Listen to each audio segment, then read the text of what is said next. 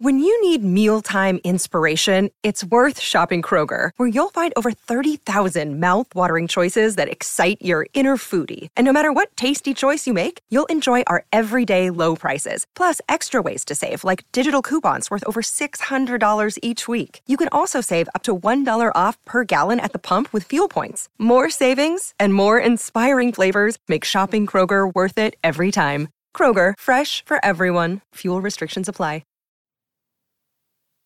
Chapter 10. When his servant entered, he looked at him steadfastly and wondered if he had thought of peering behind the screen. The man was quite impassive and waited for his orders. Dorian lit a cigarette and walked over to the glass and glanced into it. He could see the reflection of Victor's face perfectly. It was like a placid mask of servility. There was nothing to be afraid of there, yet he thought it was best to be on his guard. Speaking very slowly, he told him to tell the housekeeper that he wanted to see her, and then to go to the frame-maker and ask him to send 2 of his men round at once. It seemed to him that as the man left the room, his eyes wandered in the direction of the screen. Or was that merely his own fancy? After a few moments, in her black silk dress, with old-fashioned thread mittens on her wrinkled hands, Mrs. Leaf bustled into the library. He asked her for the key of the schoolroom. "The old schoolroom, Mr. Dorian," she exclaimed.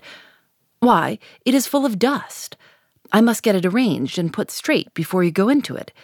It is not fit for you to see, sir. It is not indeed." "I don't want it put straight, Leaf. I only want the key." "Well, sir, you'll be covered with cobwebs if you go into it." "Why, it hasn't been open for nearly 5 years. Not since his lordship died." He winced at the mention of his grandfather. He had hateful memories of him. "That does not matter," he answered. "I simply want to see the place. That is all. Give me the key." "And here is the key, sir," said the old lady, going over the contents of her bunch with tremulously uncertain hands. "Here is the key. I'll have it off the bunch in a moment. But you don't think of living up there, sir, and you are so comfortable here." "No, no," he cried petulantly. "Thank you, Leaf. That will do." She lingered for a few moments and was garrulous over some detail of the household.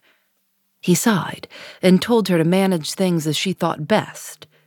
She left the room, wreathed in smiles.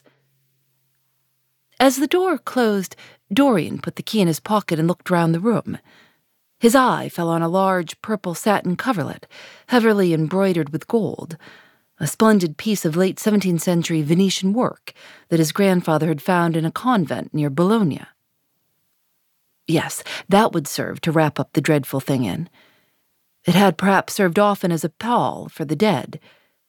Now it was to hide something that had a corruption of its own, worse than the corruption of death itself, something that would breed horrors and yet would never die. What the worm was to the corpse, his sins would be to the painted image on the canvas. They would mar its beauty and eat away its grace. They would defile it and make it shameful, and yet the thing would still live on. It would be always alive. He shuddered, and for a moment he regretted that he had not told Basil the true reason why he had wished to hide the picture away. Basil would have helped him to resist Lord Henry's influence, and the still more poisonous influences that came from his own temperament.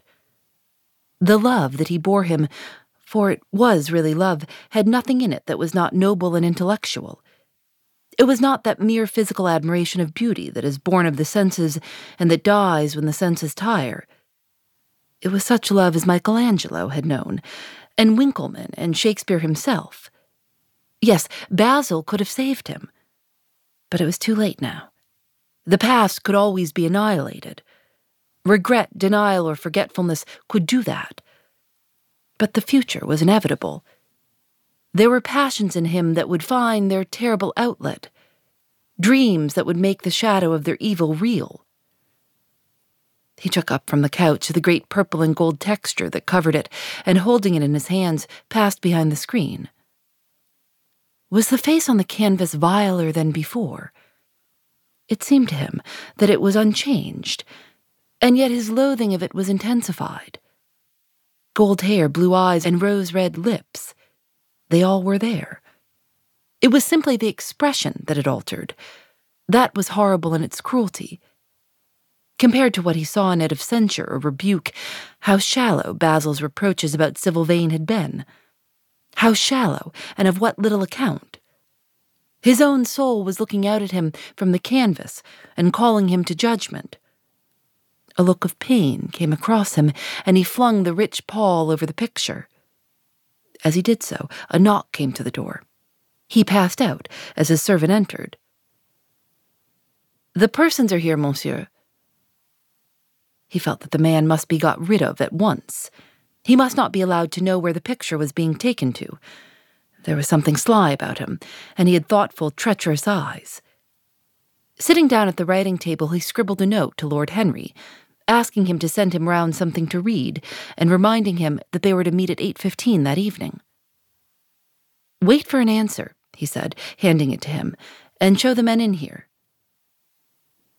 In 2 or 3 minutes there was another knock, and Mr. Hubbard himself, the celebrated frame-maker of South Audley Street, came in with a somewhat rough-looking young assistant. Mr. Hubbard was a florid, red-whiskered little man, whose admiration for art was considerably tempered by the inveterate impunctuosity of most of the artists who dealt with him. As a rule, he never left his shop. He waited for people to come to him, but he always made an exception in favor of Dorian Gray. There was something about Dorian that charmed everybody. It was a pleasure even to see him. "What can I do for you, Mr. Gray?" he said, rubbing his fat, freckled hands. "I thought I would do myself the honor of coming round in person. I have just got a beauty of a frame, picked it up at a sale. Old Florentine, came from Fonthill, I believe. Admirably suited for a religious subject, Mr. Gray."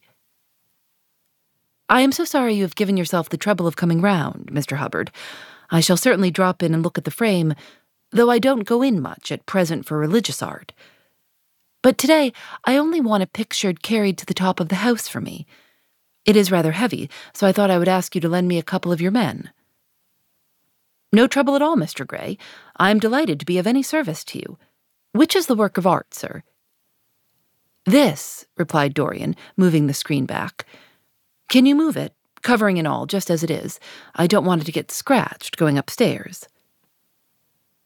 "There will be no difficulty, sir," said the genial frame-maker, beginning, with the aid of his assistant, to unhook the picture from the long brass chains by which it was suspended. "And now, where shall we carry it to, Mr. Gray?" "I will show you the way, Mr. Hubbard, if you will kindly follow me. Or perhaps you had better go in front. I am afraid it is right at the top of the house. We will go up by the front staircase, as it is wider." He held the door open for them, and they passed out into the hall and began the ascent. The elaborate character of the frame had made the picture extremely bulky, and now and then, in spite of the obsequious protests of Mr. Hubbard, who had the true tradesman's spirited dislike of seeing a gentleman doing anything useful, Dorian put his hand to it so as to help them. "Something of a load to carry, sir," gasped the little man when they reached the top landing, and he wiped his shiny forehead. "I am afraid it is rather heavy," murmured Dorian, as he unlocked the door that opened into the room that was to keep for him the curious secret of his life and hide his soul from the eyes of men. He had not entered the place for more than 4 years, not, indeed, since he had used it first as a playroom when he was a child, and then as a study when he grew somewhat older. It was a large, well-proportioned room, which had been specially built by the last Lord Kelso for the use of the little grandson, whom, for his strange likeness to his mother, and also for other reasons, he had always hated and desired to keep at a distance. It appeared to Dorian to have but little changed. There was a huge Italian cassone with its fantastically painted panels and its tarnished gilt mouldings, in which he had so often hidden himself as a boy. There, the satinwood bookcase filled with his dog-eared schoolbooks. On the wall behind it was hanging the same ragged Flemish tapestry, where a faded king and queen were playing chess in a garden, while a company of hawkers rode by, carrying hooded birds on their gauntleted wrists. How well he remembered it all! Every moment of his lonely childhood came back to him as he looked round. He recalled the stainless purity of his boyish life, and it seemed horrible to him that it was here the fatal portrait was to be hidden away. How little he had thought, in those dead days, of all that was in store for him. But there was no other place in the house so secure from prying eyes as this. He had the key, and no one else could enter it. Beneath its purple pall, the face painted on the canvas could grow bestial, sodden, and unclean. What did it matter? No one could see it. He himself would not see it. Why should he watch the hideous corruption of his soul? He kept his youth, that was enough. And besides, might not his nature grow finer, after all? There was no reason that the future should be so full of shame. Some love might come across his life and purify him, and shield him from those sins that seemed to be already stirring in spirit and in flesh. Those curious unpictured sins whose very mystery lent them their subtlety and their charm. Perhaps someday the cruel look would have passed away from the scarlet sensitive mouth, and he might show to the world Basil Hallward's masterpiece. No, that was impossible. Hour by hour and week by week, the thing upon the canvas was growing old. It might escape the hideousness of sin, but the hideousness of age was in store for it. The cheeks would become hollow or flaccid. Yellow crow's feet would creep round the fading eyes and make them horrible. The hair would lose its brightness, the mouth would gape or droop, would be foolish or gross, as the mouths of old men are. There would be the wrinkled throat, the cold blue-veined hands, the twisted body, that he remembered in the grandfather who had been so stern to him in his boyhood. The picture had to be concealed. There was no help for it. "Bring it in, Mr. Hubbard, please," he said, warily, turning round. "I am sorry I kept you so long. I was thinking of something else." "Always glad to have a rest, Mr. Gray," answered the frame-maker, who was still gasping for breath. "Where shall we put it, sir?" "Oh, anywhere. Here, this will do. I don't want to have it hung up. Just lean it against the wall. Thanks." "Might one look at the work of art, sir?" Dorian started. "It would not interest you, Mr. Hubbard," he said, keeping his eye on the man. He felt ready to leap upon him and fling him to the ground if he dared to lift the gorgeous hanging that concealed the secret of his life. "I shan't trouble you any more now. I am much obliged for your kindness in coming round." Not at all, Mr. Gray. Ever ready to do anything for you, sir." And Mr. Hubbard tramped downstairs, followed by the assistant, who glanced back at Dorian with a look of shy wonder in his rough, uncomely face. He had never seen anyone so marvelous. When the sound of their footsteps had died away, Dorian locked the door and put the key in his pocket. He felt safe now. No one would ever look upon the horrible thing. No eye but his would ever see his shame. On reaching the library, he found that it was just after 5 o'clock, and that the tea had been already brought up. On a little table of a dark perfumed wood thickly encrusted with nacre, a present from Lady Radley, his guardian's wife, a pretty professional invalid who had spent the preceding winter in Cairo, was lying a note from Lord Henry, and beside it was a book bound in yellow paper, the cover slightly torn and the edges soiled. A copy of the 3rd edition of the St. James's Gazette had been placed on the tea-tray. It was evident that Victor had returned. He wondered if he had met the men in the hall as they were leaving the house and had wormed out of them what they had been doing. He would be sure to miss the picture. He had no doubt missed it already, while he had been laying the tea things. The screen had not been set back, and a blank space was visible on the wall. Perhaps some night he might find him creeping upstairs and trying to force the door of the room. It was a horrible thing to have a spy in one's house. He had heard of rich men who had been blackmailed all their lives by some servant who read a letter, or overheard a conversation, or picked up a card with an address, or found beneath a pillow a withered flower, or a shred of crumpled lace. He sighed, and having poured himself out some tea, opened Lord Henry's note. It was simply to say that he sent him round the evening paper and a book that might interest him, and that he would be at the club at 8:15. He opened the St. James's languidly and looked through it. A red pencil mark on the 5th page caught his eye. It drew attention to the following paragraph. Inquest on an actress. An inquest was held this morning at the Bell Tavern, Hoxton Road, by Mr. Danby, the district coroner, on the body of Sybil Vane, a young actress recently engaged at the Royal Theatre, Holborn. A verdict of death by misadventure was returned. Considerable sympathy was expressed for the mother of the deceased, who was greatly affected during the giving of her own evidence, and that of Dr. Burrell, who had made the post-mortem examination of the deceased.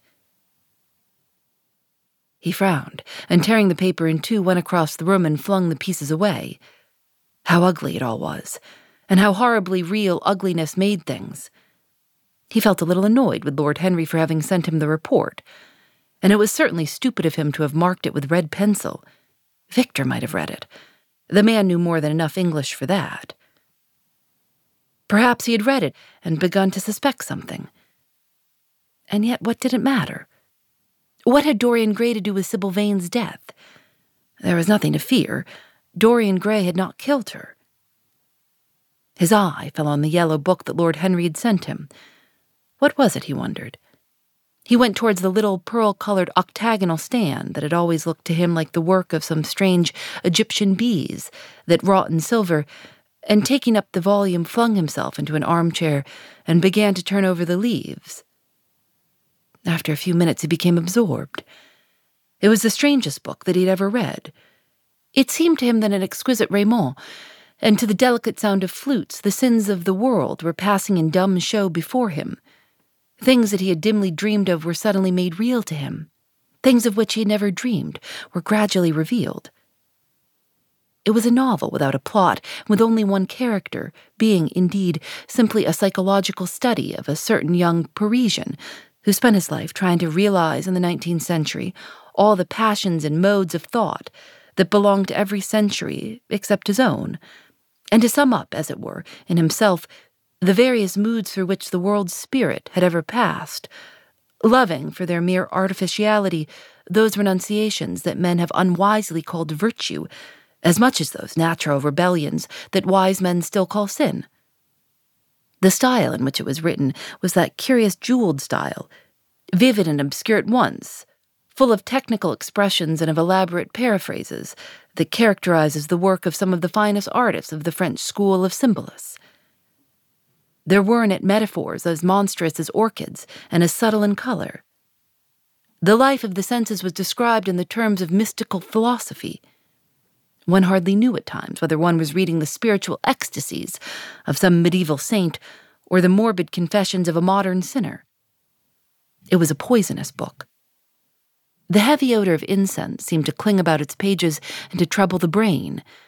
The mere cadence of the sentences, the subtle monotony of their music, so full as it was of complex refrains and movements elaborately repeated, produced in the mind of the lad as he passed from chapter to chapter a form of reverie, a malady of dreaming that made him unconscious of the falling day and creeping shadows.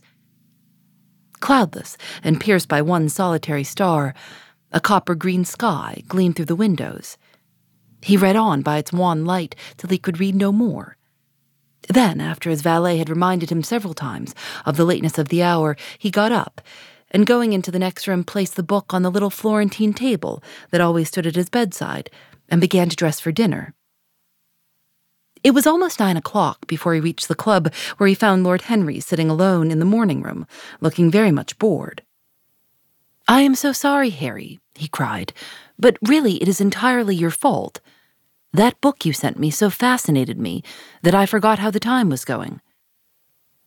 "Yes, I thought you would like it," replied his host, rising from his chair. "I didn't say I liked it, Harry. I said it fascinated me. There is a great difference." "Ah, you have discovered that," murmured Lord Henry, and they passed into the dining room. Phoebe Reads a Mystery is recorded in the studios of North Carolina Public Radio, WUNC.